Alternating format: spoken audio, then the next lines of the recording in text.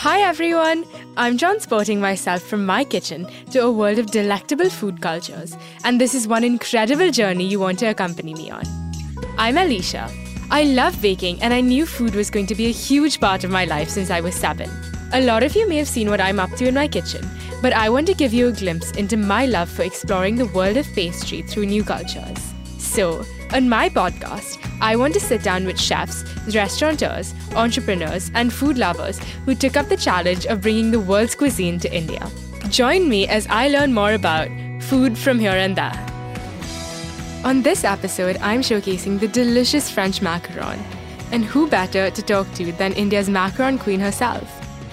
I'm joined by Pooja Dhingra, the pastry chef and founder of Le15 Patisserie, which offers a range of desserts including their award-winning macarons, cupcakes, cakes, cookies, tarts, and much more. Pooja started Le15 in 2010, inspired by the classic French traditions and techniques of patisserie. She wanted to bring a little bit of Paris to India after having studied French pastry at Le Cordon Bleu. Pooja tells me about her first bite into a macaron in Paris, the 6 months of trial and error it took her to make the perfect recipe in India, and her must-dos while making macarons.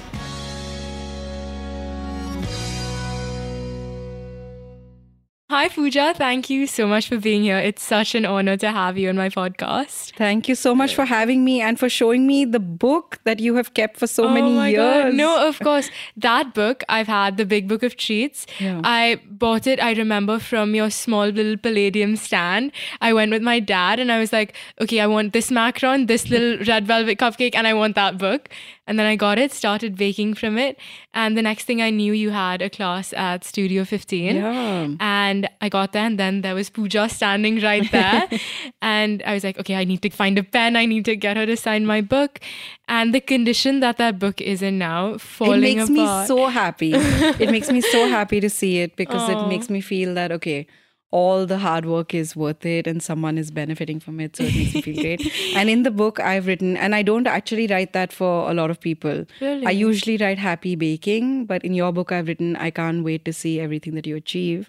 And today I'm sitting on your podcast. So I think, and how old are you? Amazing. I'm 17. So I know how to pick them. You know just who to find. Yeah, that's amazing. Congratulations. Thank you so much. Yeah. And I think I'm just ready to dive right in. Let's go. So Pooja, for anyone that doesn't know, is the macaron queen of India. And I'm so familiar with your story with how you first tried your macaron at Pierre Hermé. It was the passion fruit and milk chocolate macaron.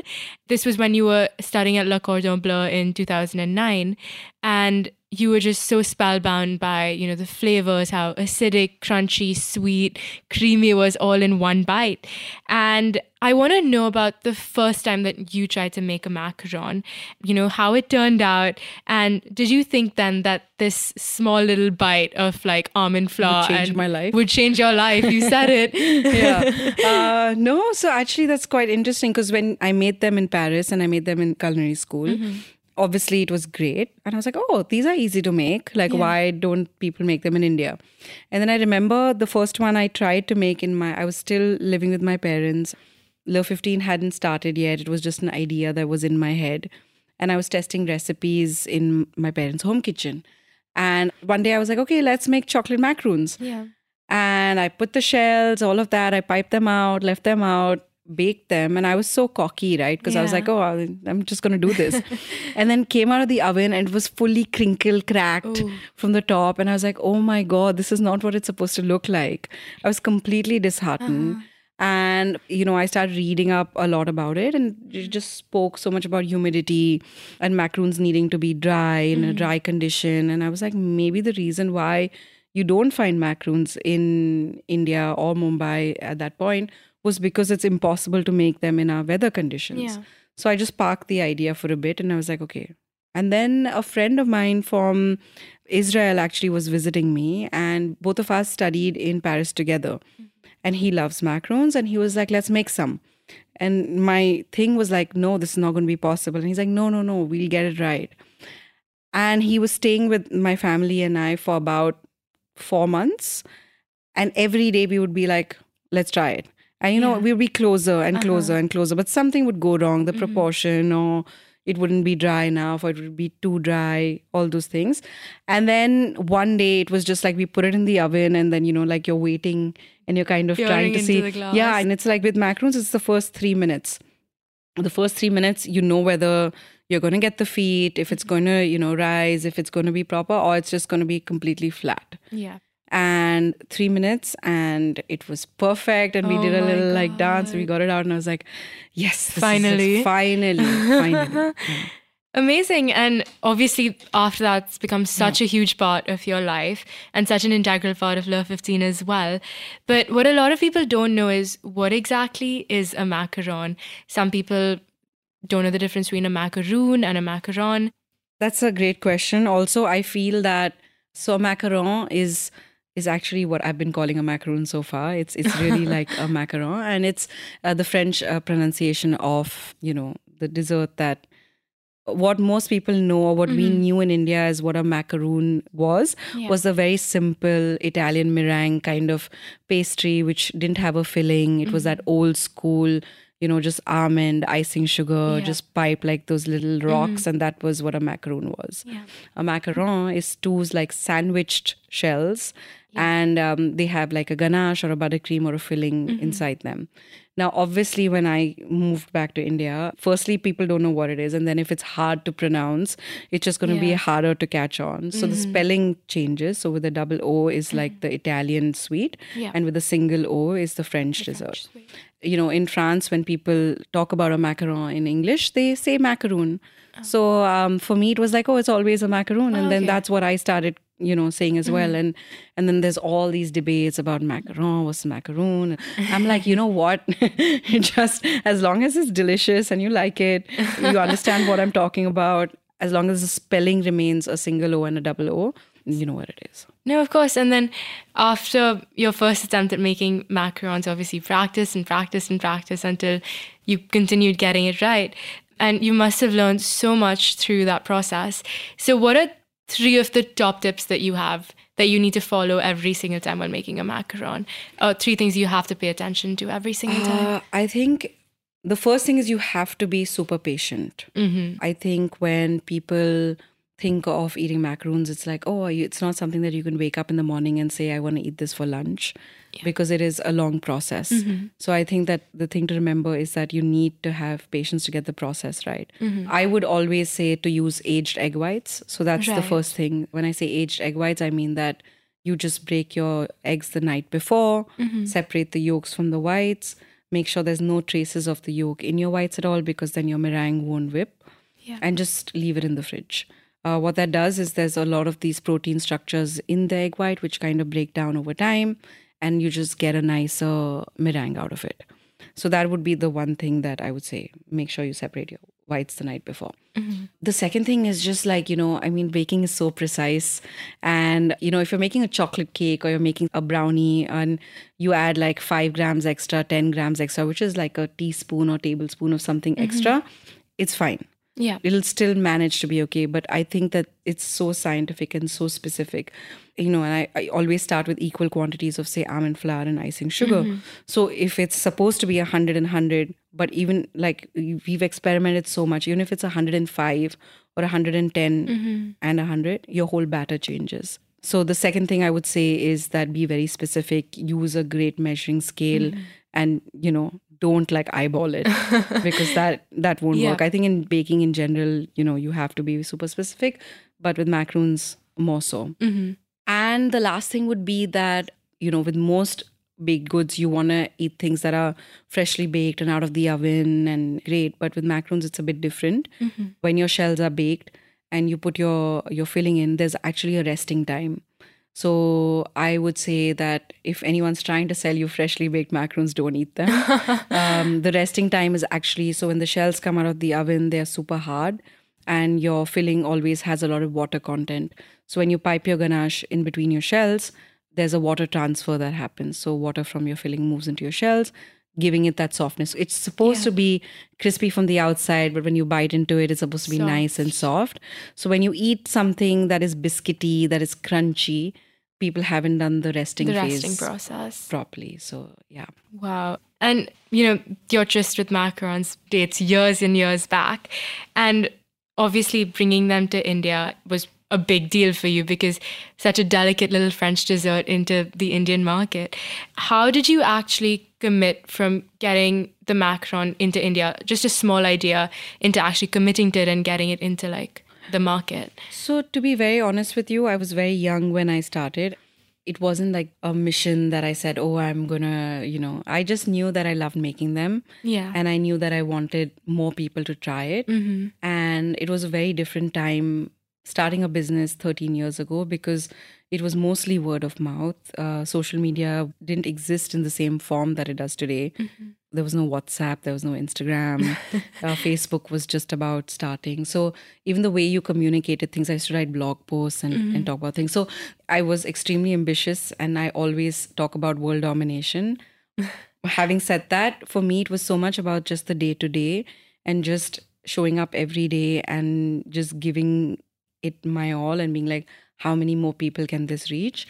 And it happened partially like organically because with food specifically, word of mouth is what really works, right? So if you taste something and you love it and you've discovered something, I think with Le15 in general, it became like everyone was so excited to feel like I've discovered this and this is so special and unique. And, it became like these gift boxes, like these pink boxes that we had that became part of like joy and experience. And I think that people would travel from Bombay and they'd take it to somebody else and all of that. And for me, I was so involved in the day to day and I was so busy with firefighting and kind of struggling with staff. And, when you start a business, you're like so involved in everything else that I never really had a minute to look up and be like, oh, everyone knows about it now.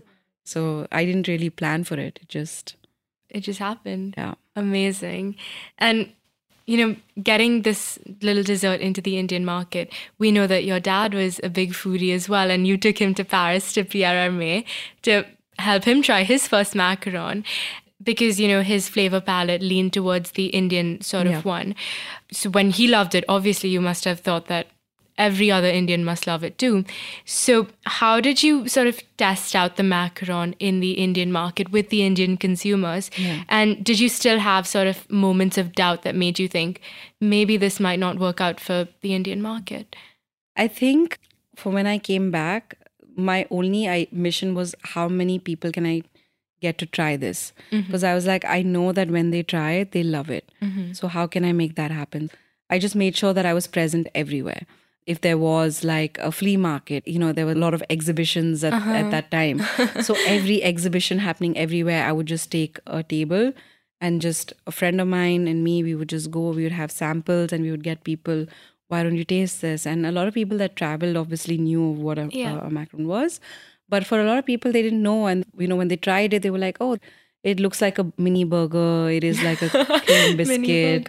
Why is it so expensive? And it was literally like telling them, okay, it's completely almond flour and kind of trying to describe to them what it was. But for me, it was very clear. It was just like the more number of people try it, the wider this will spread. Yep.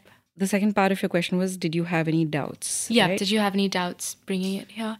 I think the greatest thing about being young and being naive is that, you don't have life experience to tell you what is possible and what is not. If you ask me the same question today, when I launch a new product, I'll probably have too many doubts. And that actually just happened to me last week. Really? Because we're launching a new product and it's called a dip key.